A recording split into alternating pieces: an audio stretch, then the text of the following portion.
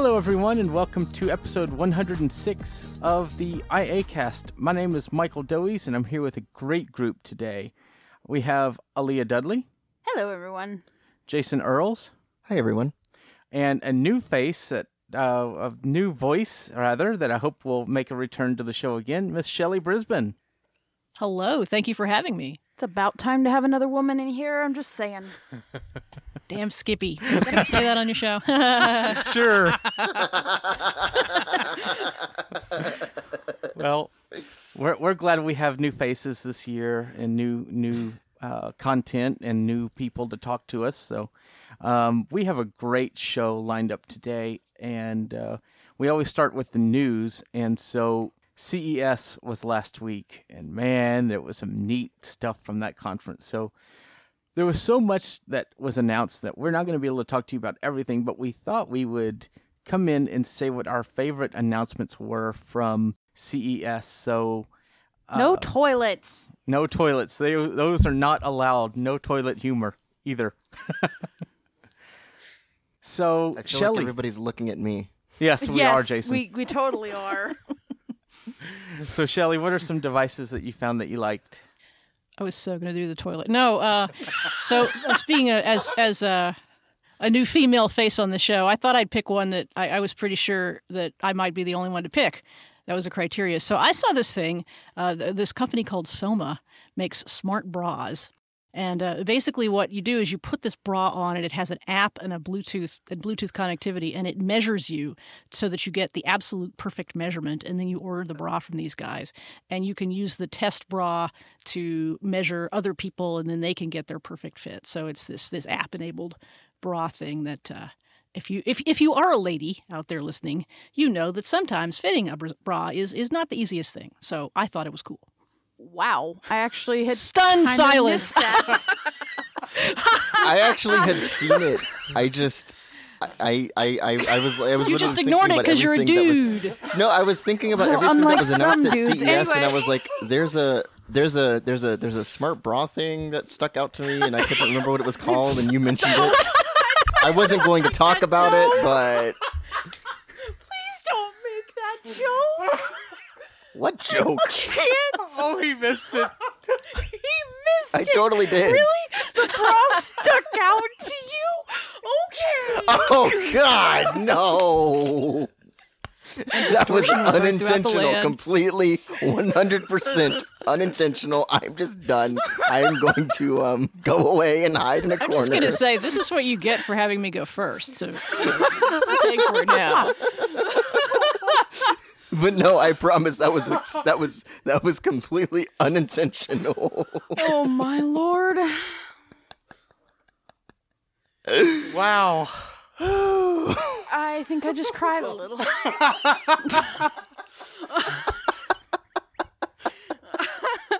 Oh, wow. That's the hardest I think I've laughed on this show. Oh my. And the best part was he didn't even realize he'd done it. No, I didn't.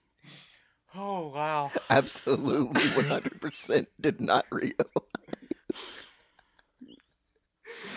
Well, we could I guess say that Shelley made an entrance. She definitely did. See, my thought was that I was going to be probably the last one to go, and that everybody would have said like the things that were the big hits at CES, and that was what was going to be left to me.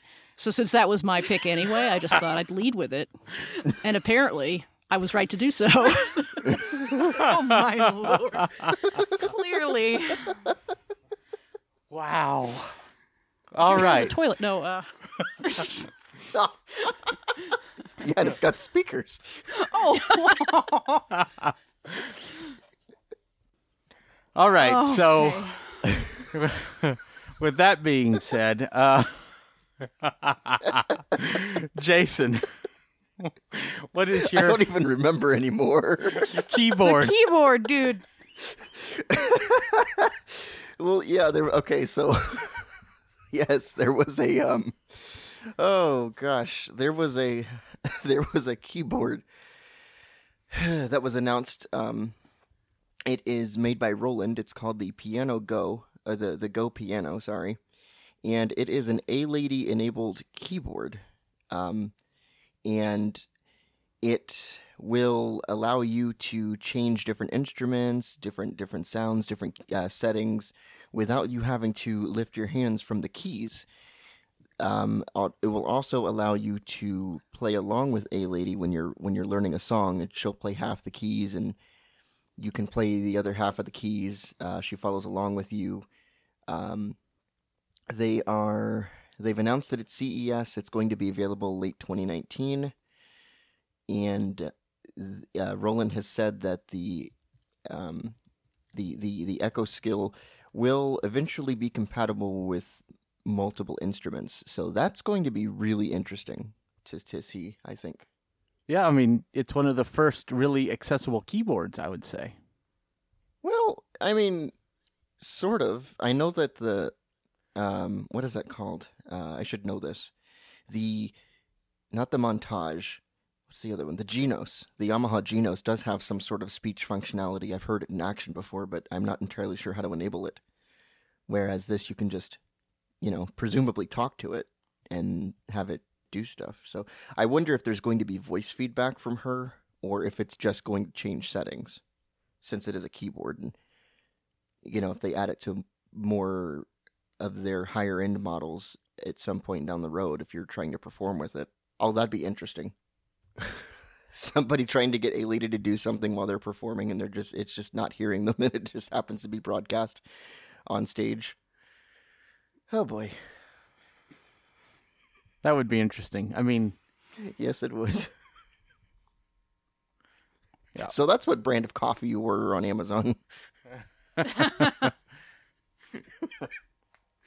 But no, it's really an interesting concept, and I'm really glad to see stuff like this, and I wonder what else we'll see in the future. Exactly. All right, Aaliyah, what devices did you find? Well, you act like you might read my mind or something, because I've got two that have really tied for first place for me. One of them is the LG OLED rollable TV. It kind of rolls up inside of itself and makes a piece of furniture when it's not in use, and I think that's just a really cool concept. But the other one that I think is really neat, and I wonder and hope that it will have some accessible functions, is the Matrix Power Watch 2, which is a watch that is powered exclusively by body heat and solar power, but it's also a fitness band, so it tracks heart rate and steps, and has an always-on display. So I thought that was really neat, because literally there's no charger. So I would be really interested, and I think that there's some huge limitations with the current watches and bands out there, and that at some point they do have to be off of your wrist and charging. So they can't give a true 24-hour coverage. And so I think tech like this that doesn't have to be charged in the traditional sense is really neat. And so I think, as much as I say they kind of tie, I think the watch kind of wins. Yeah, I think that watch sounds really, really cool, because it's finally, we've had kinetic watches and different things like that, as you move, it charges, and different things like that for standard non-smart watches. But to see something like that come for a smartwatch is really where I think tech needs to be going. I would love to see an Apple Watch one day that would do that. That would be so awesome. Yeah, that would be neat. Because I know, when I think of a watch, I think of, a watch, and I'm still used to watches lasting for 2 years or something like that on those little watch batteries. And, unfortunately, a lot of smartwatches don't get anywhere near a 2-year lifetime before you need to charge them or put a new battery in them. Well, a watch that has to be charged every day. I mean, I'm surprised how few people talk about that with the Apple Watch. It's gotten a little better, but that is sort of I think for somebody who's used to having other watches, that's probably something where they go, what? Wait, what? I mean, they get it because there's a lot of electronics in there and the like, but some sort of watch that has a more automatic and thought-free charging process seems like a good idea. Well, yeah, because especially, if these smartwatches are supposed to do things like sleep tracking and activities like that, then, you definitely would want some other way to charge it. Because I don't know about you guys, but I don't like the idea of having some sort of cable attached to my watch as it's trying to track my sleep so it's not dead in the morning, and then I wake up and knock a bunch of stuff off of a nightstand or something because the cable moves around. Yeah. So I also have two picks that kind of tie. I'm personally a gamer, so when I saw this article come past my Twitter, I was very excited. Not that I'm going to buy a new laptop, but just to see this kind of technology. There was two laptops announced that really look awesome. The Dell Alienware Area 51M laptop is a desktop replacement laptop. I think it's over 17 inches, and you can remove parts. So you can remove the video card and the processor, and not just laptop parts, actual desktop class parts from this machine, and put new ones in so you could keep it up to date, which is really neat. It looks huge, though, so keep that in mind. The other one is a laptop from Asus. It's called the Asus Republic of Gamers Mothership, which is just a neat name for a laptop. And basically, think of the Surface Book, which is a laptop where you could detach the screen and use it as a tablet with a kickstand as the screen, but or on the actual device. But on this one, you could just detach the whole screen from the 17-inch laptop, and it's just a huge gaming machine, so it really looks neat. So, yeah, I think the idea of a modular laptop is something that's really cool. I mean, I would imagine that, upgrading the CPU or upgrading the video card, piece by piece down the road might be cheaper than just going out and buying a whole new computer each time you need to upgrade stuff, so... Well, and there's always the battery, which you have to upgrade, but yeah, it's still a neat concept. But more than that, I mean, you have the satisfaction of saying, I'm the one who put this new thing inside this computer, even though it's designed to be modular. Right. Still. It's customized to what you need, which is very nice. All right, well, of course, you could always find more about CES on many other websites. We'll probably talk about a little bit of this on our site, but there's so much news coverage that, we can't talk about it all because, I mean, just as if you went to CES, you couldn't see it all. One year I would love to go to that. Have you been to CES, Shelley? I have not. I have been assiduously avoiding it for as long as I've been covering technology because it's too big. I think if I went there with a highly specific task, that would be okay because they do organize it according to function. Like there's a car section and TVs, and like if I could dive in and just do my bit and leave, I'm jaded by having been to so many other trade shows, I guess. Right. And it's Las Vegas, and that's not. It's a little overwhelming for me, to be really honest. Yeah, I mean, from what I've heard, that convention center is huge. Yes. All right, well, that's basically it for our CES coverage, and the shortest CES coverage you'll probably get on a podcast. Right. All right. I don't know. So You could just be like, CES happened. Moving on. yeah, that's true. That is true. But there's a lot more interesting stuff, and that's just, a few things we found that was interesting. I think we could all agree that Shelley's was the most interesting. Yeah. Happy to help. I mean, look, see, I have already done one CES roundup this week for the radio show where I work. I did another story this week where I shamelessly rolled CES into my lead. So I feel as if I have covered CES and talked about the, no offense, the rollable TV, and talked about the toilet and the smart bathroom and all that stuff. So I felt like, let's do something that hasn't been done or that I haven't read about before in this week. So I went scouring, and that's what I found. So. Well, that's awesome. That's really cool. So let's talk about something that iAccessibility offers that has proven to be a pretty good little thing for us. We started offering web hosting for people that wanted it, and we have several customers that now use iAccessibility as their web hosting. And as little as $5 a month, you can host your website, your domains, and your email with us and get unlimited storage and email and unlimited bandwidth. So we offer hosting for websites. You can do pretty much anything you need as long as it's legal on our servers and get good web hosting with very prompt technical support. All of our customers have liked what we've offered so far, so we hope that it is something that you're looking into. $5 a month will give you the best hosting package you will get online. So just head to iAccessibility.net and contact us for more details. All right, so now on to our main topic of the show today. We reached out to Shelley Brisbane, who just finished publishing a new book or something, right, Shelley? Yeah, I just finished the updated edition of my book, iOS Access for All, Your Comprehensive Guide to Accessibility for iPad, iPhone, and iPod Touch. Excellent. And how many editions have you published of the book? So this is the 6th one, which always sort of blows me away. I did the first one for iOS 7, and as Apple keeps doing new OS editions one a year, I have followed them along and done a new book. So yes, there is an iOS 13 book. I need to make a folder for it, just so I'll be ready whenever Apple makes us an iOS 13. But for now, iOS 12 is the latest one.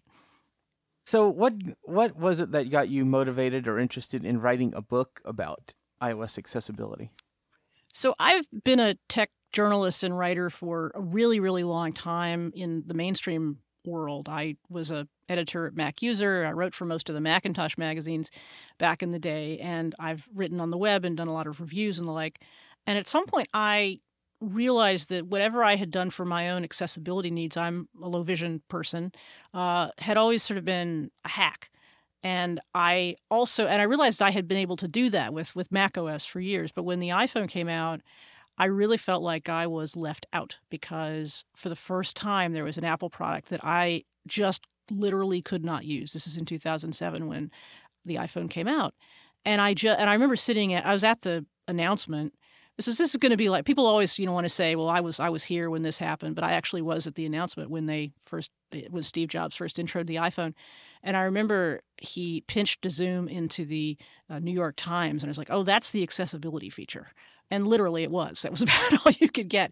And then 2 years later, VoiceOver came to the iPhone, and I was excited, and I got one immediately, being an Apple person. But what I realized was that even though those features were out there for everyone to see and to use, and that people were starting to write on the web about those features, and there were even a couple of books out there, nobody had rounded them up, kept that information up to date, and also nobody was covering anything other than VoiceOver. So there were lots of guides to VoiceOver gestures. There were great sites like AppleViz that talked about apps, but there was nobody who, first of all, had the mandate of covering all the accessibility features, and second of all, had the mandate of keeping the information current, up to date. And as somebody who had written a whole bunch of mainstream tech books, as well as been a writer for publications, I felt like, well, that could be me. That could be my next book. And I ended up doing this as the first self-published book I had ever written, which was like a whole experience in and of itself. I went to CSUN the year that I had this idea and basically asked around to people and said, hey, is this something that you think folks would be interested in reading? And all the response I got was really positive. And so that was my way of both getting more involved in writing about accessibility, which I had almost never done, and my way, frankly, of, getting a new project and moving into iOS, which is kind of where everybody who was writing about and talking about the Mac was moving. And so the rest is history, I guess. Excellent. What has been, have you noticed that there are, do you get requests from people to write about specific things, or is it just what you feel is important to write? I get feedback about certain things I've written about, but I've not had anybody say, it'd be cool as if you covered this or that. I learn from the feedback I get about what's already been done, and then I sort of try and think about it holistically. When you write 6 versions of a book, there's this temptation to take what you've written, paper it over. It's like painting a house, but without taking the old paint off. There's this temptation to just sort of paint new stuff on top. But at some point, it gets all flaky and yucky under there. And so I try, if not every version, every couple of versions, to rethink what I've written or the way I've written it. I try to think, am I actually telling people things in the most useful way I can? Am I, and also importantly, am I putting the stuff in the places in the book where I expect people will be able to find them? Because it's a really big book and I don't expect everybody to read every word. So if I cram all the good stuff into the voiceover chapter and then I sell it to somebody who's not a voiceover user, they're not going to find it. So I try real hard to just think holistically about, is there a way that I can structure the book so that people can easily find what they're looking for? But no, I haven't yet had anybody say, this is something that you don't cover at all, you better cover it. And I kind of expected that.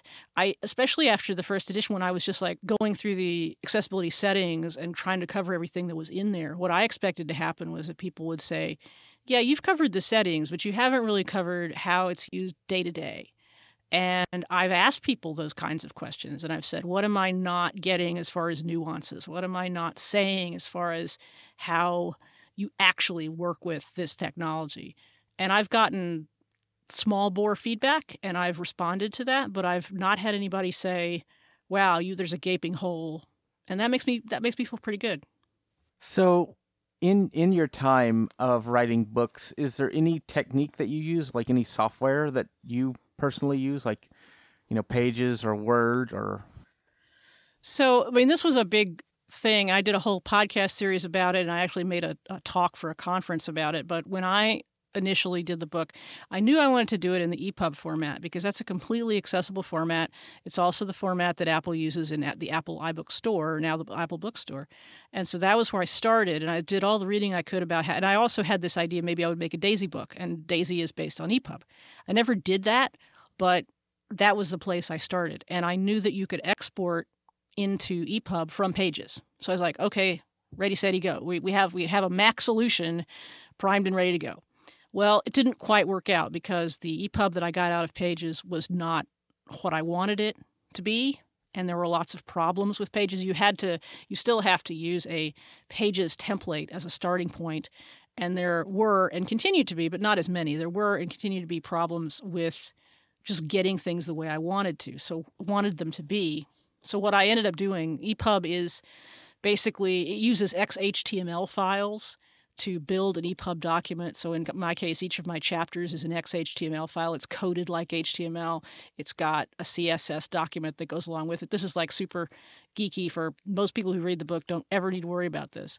But as far as making the book, what I eventually had to do was break it down to its elements and spend a lot of time in CSS and a lot of time in XHTML because I wanted to make the book look and behave exactly like I wanted it to, both from just a readability point of view and also an accessibility point of view. And I also knew I was going to have to turn it into a PDF, and it was a lot easier to go from a really well-behaved bunch of XHTML pages to ultimately an accessible PDF than some other kind of document. And there are lots of ways to create an EPUB, including going from InDesign, and there are specific EPUB tools that are better now than they used to be. But I've found that what I started with, as clunky as it might seem to an outsider, it's kind of like a programmer has ultimate control. My husband is a programmer, and he still uses the command line rather than a graphical user interface because he can control everything he's doing. It's weird to watch him, instead of using like Windows Explorer or a Linux GUI, to like sit there with a command line. Anyway, sorry, that's a tangent, but that's kind of the way I feel about the book. Like I can control everything about it, and this is why, like I say, I have made podcasts and conference talks about the incredible challenge, shall I say, of making an EPUB by hand. That's really interesting. I would love to put a link to, if the podcast is still up, I'd love to put a link in our show notes to that, because I think it's very interesting, technical discussion to hear how that was done. Yeah, what I did was one year, if you've heard of the National Novel Writing Month, there is a thing like it for podcasting, and NADPOD-POMO is what they call it. And so in November, people who participate in this were supposed to podcast every day. And so one year I decided, all right, I'm going to do that, and I'm going to tell the story of how I made the book, because people have asked me this question in varying levels of detail for years. And so there's like, I don't think I got the 30 days. I think I did it in 27 or 28 podcasts, and I can give you a link to that. But what I did was I basically talk all about how I came. It's everything. It's the discussion that we just had about how the book came to be, but then it goes into the deep technical weeds and about all the misery and suffering creating a PDF caused for me, and how I won't stop talking about it because it was a terrible experience. So there's a lot of stuff in there, but it also answers a lot of questions that people have about like how I chose to make it and why. And it also forced, nobody ever comes back to me and says, well, there's a lot easier way you could have done it, because once I explain my goals for the book, they always end up saying, oh, I see why you did that. Okay, it sounds miserable, but I see why you did it. And it's not miserable because I know how to do it now. It's harder to explain now than it is to do. But back in the day when I started it, it was much the reverse, and I didn't know how to do what I was going to do. I had to make it up as I went along. I've always been interested in... Oh, sorry, Michael. No, go ahead, Jason. I've always been interested in iBooks Author. I've been reading a bit about it now, and I've never really known anybody to actually using something like VoiceOver or some other accessibility tools who uses it. Because Michael, I know you've at least looked at iBooks Author, haven't you? I have, but haven't they discontinued that software for the use of Pages? I don't know if they literally discontinued it or not, but that was the idea with the Pages update about a year ago, that you would be able to do EPUBs in Pages instead of iBooks Author. But the thing is, the tools aren't really there. Like I can't tell what they've done to Pages to make it a better EPUB creator, because what you get, I think your output might be better. But the thing iBooks Author did was it had a book metaphor, and I'll tell you in a minute why I didn't use it. But it had a book metaphor such that you were always thinking about, well, this is a chapter. These are the images that go with a chapter. Apple media tools have, like, here's a media library. You can go and grab your screenshots or your videos if you have them, or your audio. And iBooks Author was great for somebody who wanted to make a book and put it on the iBook store, but had never done that before.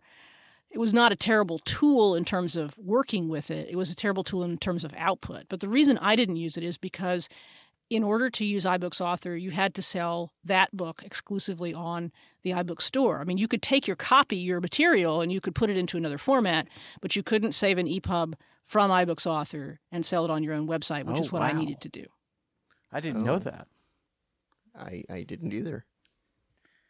And I don't know about its accessibility because the blind and visually impaired writers that I know use other tools. A lot of them like Scrivener and Ulysses, both of which are accessible. But Scrivener, and nobody's been able to help me figure this out. I actually wanted screenshots in my book because, especially for low vision folks, and they're kind of blown up, and they have descriptions of what you're seeing on the screenshots. And you can include images in some of those manuscript creation apps, but you don't have the flexibility that I needed as far as, like, the screenshot has to be in the same place every time. It has to be the same size. It has to, I'm writing a textbook sort of, and I had requirements about my formatting that those books that are designed to write novels were not particularly friendly to. They were friendly to all sorts of other things like researching and gathering links and collaborative editing and all that kind of stuff. But what I mainly wanted to do was place images and have a really dense table of contents. And I had also gone so far down the route that I had gone that going back to put everything in Scrivener or Ulysses didn't make any sense. But yeah, you're right. I've never known anybody. I've known a couple of people, I think, who've worked in iBooks Author. I can't speak specifically to the accessibility, except that I know it's been done, if that makes any sense. So my guess is that it's probably mainly accessible, but that there might be some, issues. That's still really interesting. I mean, there are all these tools out there, but you never think, what are their best uses? I have Scrivener for iOS. I've never purchased the Mac app because it's expensive and I don't know if I'd use it. So, and I think that's the other thing there too, is what is going to be the best tool for what you need, and how do you determine that? So I think that this discussion has been very enlightening. As somebody, I'm working on a few books myself, so that's very interesting to hear how that works. So I have friends who swear by Scrivener, but they're novel writers. And that's a really different function. And frankly, like Scrivener, if you want to, will let you do cool things with topography and drop shadows and stuff like that. It's not a design tool by any means. It's also great, like I say, if you want to keep track of research bits. But I just never made friends with it. I think that's the other thing too. I think a lot of times you get into an app and you look at it and you go, this interface makes sense to me. And sometimes you get into an app and you go, this interface does not make sense to me and I could learn it. But it's kind of like, well, I have a perfectly good house, but why would I move over into this other house that I'm not familiar with? And the lights are off and I don't have any mobility tools, so I can't find my way around. It's just like torturing that metaphor really hard. But. It's actually a really good metaphor, though. I never thought of explaining it that way, but that makes perfect sense. So do you have any struggles that you had to face or challenges while writing the book that you had to overcome? I guess the main thing is that because I was self-publishing, I've done a lot of books for publishers, and there's usually a set of deadlines that are there not only to get your book out in a timely fashion, and it usually is, especially with software, there is a timeliness issue. And there's also hey, we have a catalog, we have a marketing plan, and you get paid according to those deadlines, and you also have people calling you up going, so where's that chapter? But when you're self-publishing, you have to be entirely not only self-motivated, which wasn't a problem, but you have to be disciplined enough to say, well, what is a reasonable deadline going to be? When do I really need to have this out? And I had to figure all that stuff out for myself. And I have, on several occasions, been a little later than I would like to getting the book out because I decided it was more important to be complete and accurate than to be early. I have the books edited. I don't just, write these things up and throw them against the wall. And there are some people who believe that coming out on the date of the date that iOS comes out is important. I don't believe that. And I didn't believe it when I was writing Mac OS 10 for Dummies, and they wanted it to come out the day that Mac OS 10 came out, and it was insane. So just like keeping some sort of sense of discipline of, make sure this book comes out in a timely fashion. And then when it does come out, you're not done, because then you have to go and run around and say, hey, I've written a book. You guys come buy it now. And there are all these various steps I have to take in order to, execute that plan and get the websites updated. And so, those I've sort of mastered those. But in the beginning, they were pretty big challenges because I'd never written a book like that before. So how did you settle on a price for the book? That's well, I will say that it went up this time. I've been selling the book for $20.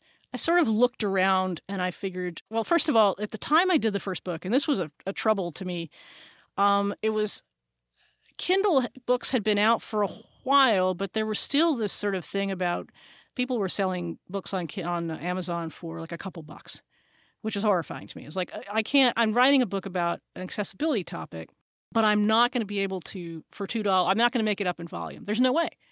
And I said, I have to sell my, list prices for paper books that you go and buy are, 10, 15, 20 for tech books. They might have to be $50. I'm not writing a book about programming. I can't charge $50. So $20 was just kind of a nice place in the middle that I thought, but I was scared because when I did it, I was like, I don't know, in this day and age, in 2012, when I started thinking about the book, 2014 was when the book first came out. Am I going to be able to sell a book for $20? And are people going to buy it, or are they going to expect to get it for $2 on Amazon? And one of the reasons I don't sell it on Amazon is because of all the weird ways that they take money from you, and how I would never have made back what I needed to make. But I also knew that if I was going to sell it on Apple, I was going to have to pay them 30% for every book. So $20 was about as little as I thought I could do it, and still make back some money. And then because the book has gotten so much bigger and there's so much more material and it takes so much time to do it, I made the very difficult decision of increasing the price this time. And I feel like I probably should have done that like a version or two ago, because to be honest, there definitely are changes in this book. There's a brand new chapter. There's a lot of great new information. But I feel like the book last time changed even more. And so people who bought the iOS 11 book kind of got a deal. And so I felt like it was, sadly, for me, time to increase that price so that I could get back a little of the hard work that I put into it. And like I say, I have somebody edit it. I have, somebody design the cover for me. I have to pay for hosting and all the stuff that goes along with, getting the book out there to people.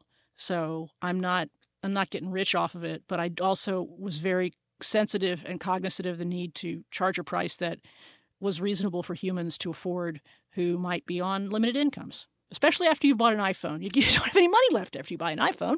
So yeah, they aren't exactly cheap, especially nowadays. Indeed.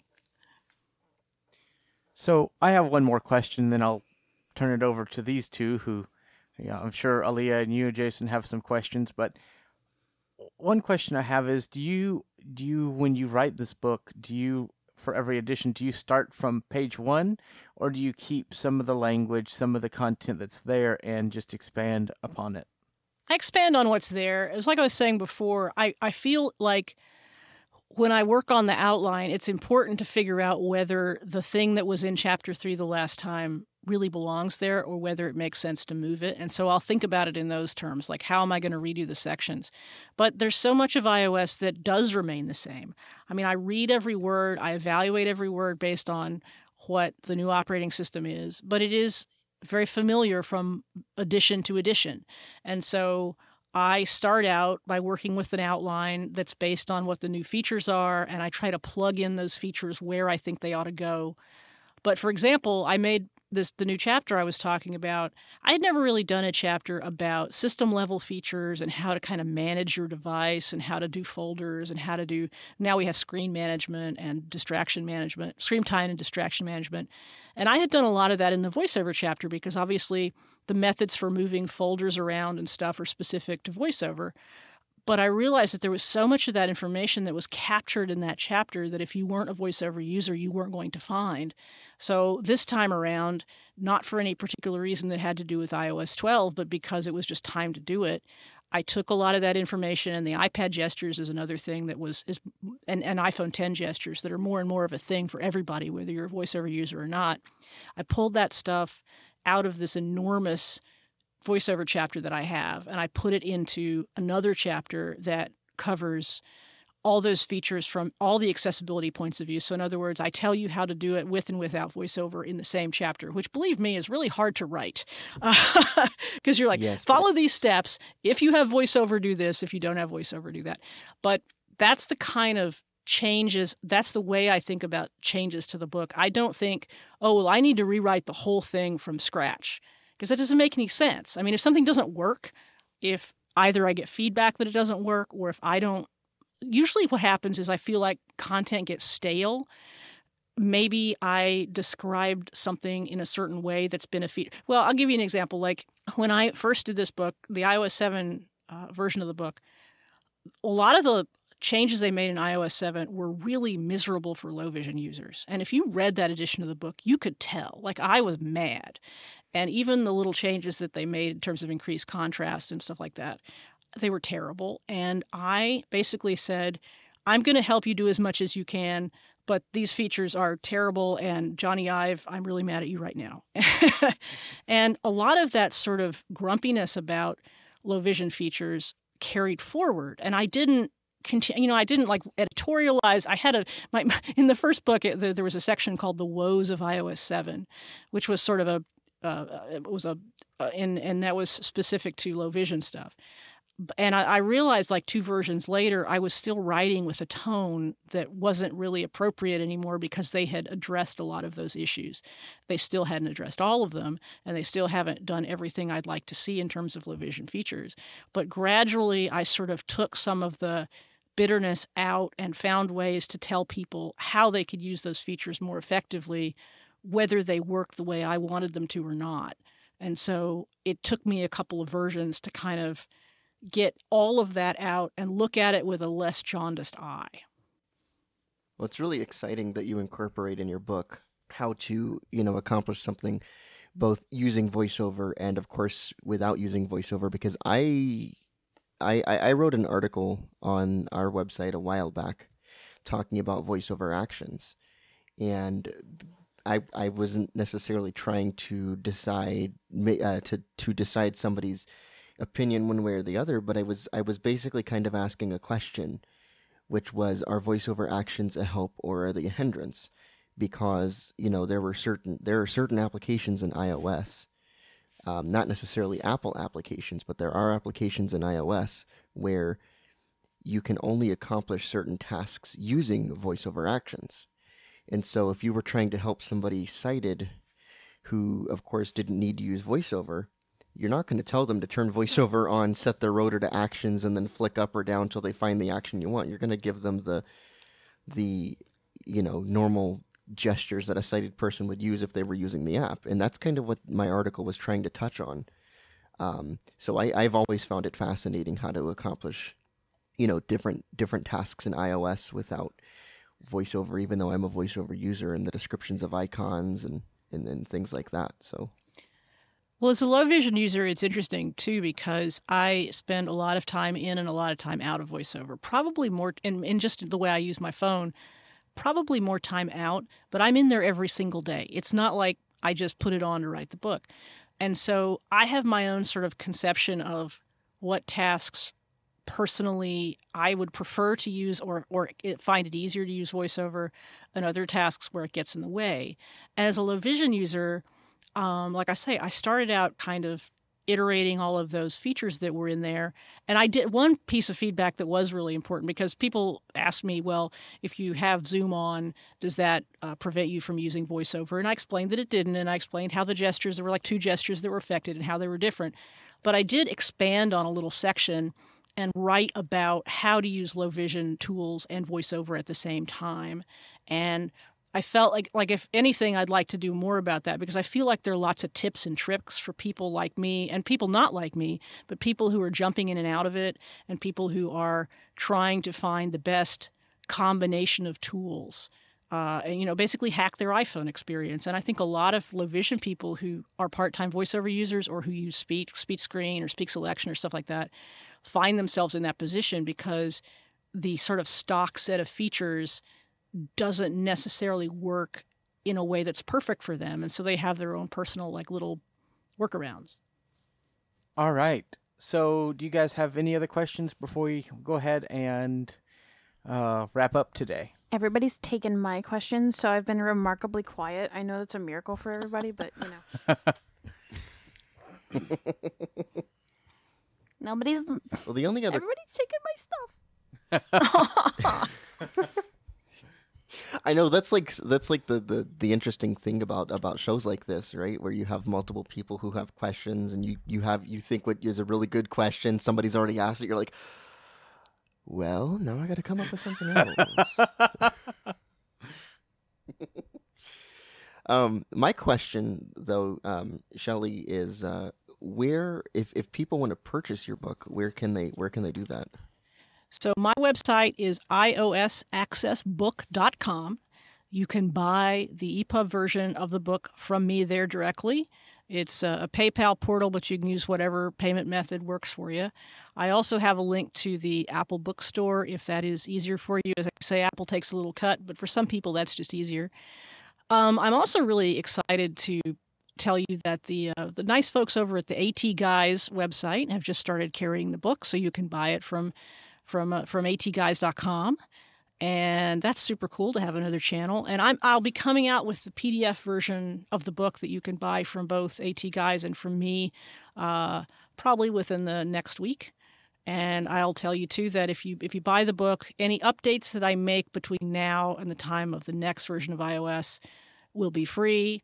And then I'll have to charge folks if they want to buy the iOS 13 version. But if Apple comes up with a iOS 12.3 or 12.4, and if there's enough info in there for me to do an update, then that's a free update for anybody who has the book. Excellent. All right. Well, I guess we've come to that point in the show where we do our contact info and our picks for the week. So, Don't start with me. I'm still thinking. All right. Well, then, Jason, what is your pick for the week, and where can people find you online? It's like you can read her mind. My pick is actually going to be the Go piano that I was mentioning earlier, the A-Lady-enabled piano that Roland has produced. And as far as where people can find me, you can find me producing content for iAccessibility. You can email me at jason@iaccessibility.net. You can follow me on Twitter at JDE91, that's Juliet Delta Echo 91, and you can also search for me on Facebook. Just search for Jason Earls. All right. Shelley, do you have a pick for us this week, and how can people find you online? You know, I neglected to come up with a pick. I was so busy looking at CES stuff. I was looking around my studio like mad, thinking, wait, what have I got in here recently that I really love? Oh, okay, here's a pick. This is just random. I got this for Christmas.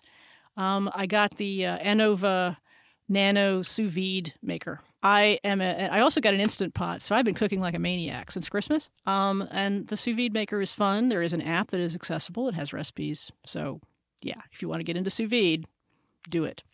You can find me online at Twitter. SHELLY is my personal account. The book also has an account, iOS Access Book, on Twitter. And let me plug my podcast, which is called Parallel. You can find that at relay.fm/parallel. And that is Parallel Pods on Twitter. And one last time, the book website is iosaccessbook.com. Excellent. Okay, Aaliyah, how about you?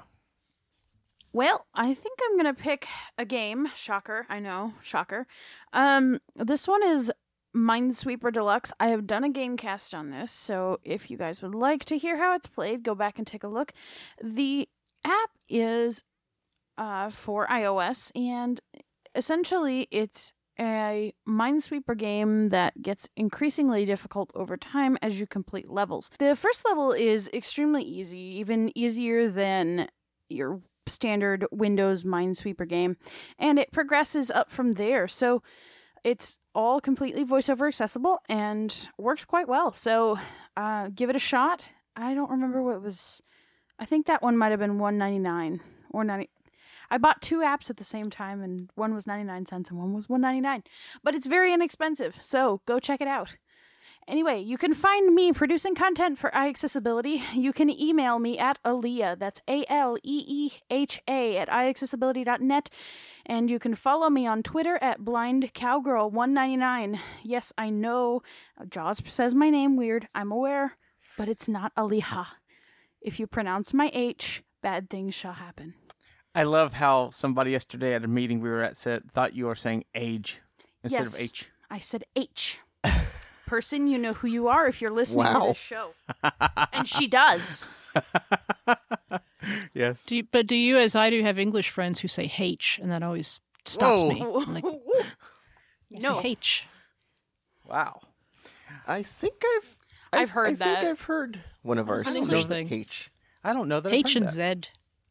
Yes, well, Zed definitely Zed. The H surprises I've me. heard- The Z, not so much, but yeah. Yeah, H surprises me too, because like I think I've heard it in like Australia as well as like the UK, and I, for whatever reason, was a little surprised on the UK front, but not so much on the Australia front, and I can't really explain why. Like it's just one of those things, I guess. I don't know. All right, so my pick this week is going to be, I don't think I've picked this one, and it's Audio Hijack. We've been using Audio Hijack for recording our podcasts, but one of the things that they now offer is streaming support built in. So we have our entire workflow going through Audio Hijack except for Team Talk. So that is a really nice addition to that software. I kind of wish there was a Windows solution that did everything that Audio Hijack would do. I know there's Close with Total Recorder, and you'd have to use several other programs. But I think Audio Hijack really does have the best support for doing what we do. So that's my pick for this week. If you want to get in contact with me, you can. You can find me producing content for iAccessibility. If you want to find me online, I'm Mike Dowies on Twitter. On Facebook, just search for Michael Dowies. You can email me at mikedowies@iaccessibility.net. That's MikeDoise at iaccessibility.net. You could also find me at my webpage of michaeldowies.com, and I'm on all kinds of social networks. So just do a Google search. I'm all over the place. All right. If you want to find iAccessibility, you can at iaccessibility.net. We are iAccessibility1 on Twitter. You can leave us feedback by emailing feedback@iaccessibility.net. You can find us in our apps. For iOS, look for iAccessibility. On Android, we are iAcast. And we have our official iAcast webpage at iacast.net. And you could listen to all of these wonderful outtakes that we've had from this episode and once before on our Patreon at patreon.com/iacast. $1 a month as a patron will give you access to all of these wonderful outtakes. So any amount that you can pledge will help us produce these wonderful shows. So we are also on Tumblr. We're on YouTube, all over the place. So just search for iAccessibility. All right. I would like to take this opportunity to thank Shelley Brisbane for coming on the show today and talking about her book. I think it's going to be a great success, and I'm sure that people are going to find this book very helpful. So, thank you for having me, and I hope I hope people enjoy it. And it was a lot of fun hanging out with you guys. Well, we hope you come back. I hope we didn't scare you off with all of our antics. No, Jason did. Yeah, if you blame him, right? You're the one who turned it into that, Aaliyah. I had no. You're the I one just that want to can't come back catch to a hear you joke. guys bicker. That's what I do.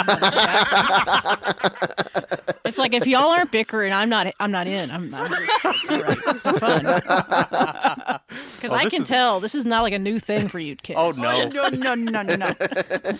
Well- See, Shelley, go to our Patreon and get all of our outtakes. Right? Well, let me put it like this: Aaliyah has been here since episode 37. Jason earlier, and we're on episode 106 of this show. So there's been a lot of bickering over the. Oh yes.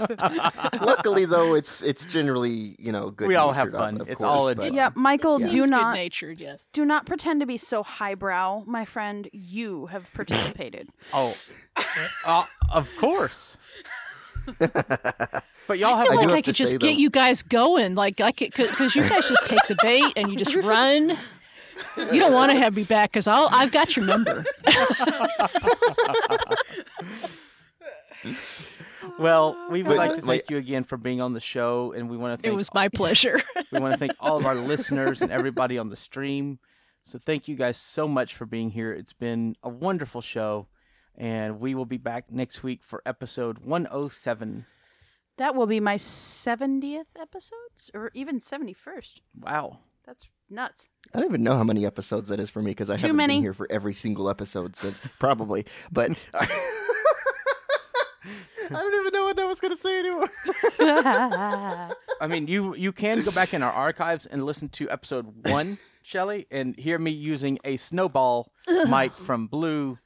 That is To now my record- guide dog's favorite toy. Yes. All I have to do is basically just cut my hands over my mic, and there you go. Right. That's the My first podcast ever was a little iTalk mic on top of an iPad. It was 8 bits of glory. I tell you, it was terrible. It was 8 minutes long of me basically going, I don't know what to say. It's a podcast. I actually did one of our original episodes on an Apple Watch, and it sounded pretty good. Really? Yes. That's interesting. did. You- Just as like stunt podcasting, I like that. Well, it's when the watch Didn't you came use out, just and I press wanted record? Yes, I used Just Press Record, and I wanted Yeah. to demo how the watch microphone sounded as a Right. podcast episode. So And where did you hold it in relation to your mouth? I don't remember. That was back in Okay. 2015. So Sorry, don't mean to make you go back making to out with his long watch. ago times. you I really wasn't didn't have assuming that, but To. You really didn't have to get that close. Well, it picked up really well. I mean, Yeah. I get that these are supposed to be personal wearable devices, but Oh. All right. Well, let's go ahead and end this it's show just for proof today. that, Michael, you have a love for Apple products, even though you're using Windows. Traitor. Traitor. Yes. All right. Well, that'll do it for this episode of the IAcast. Thank you guys for being here, and we'll be here next week. Bye, everyone. Bye, guys. Bye, everyone. Bye. Don't let Jason back.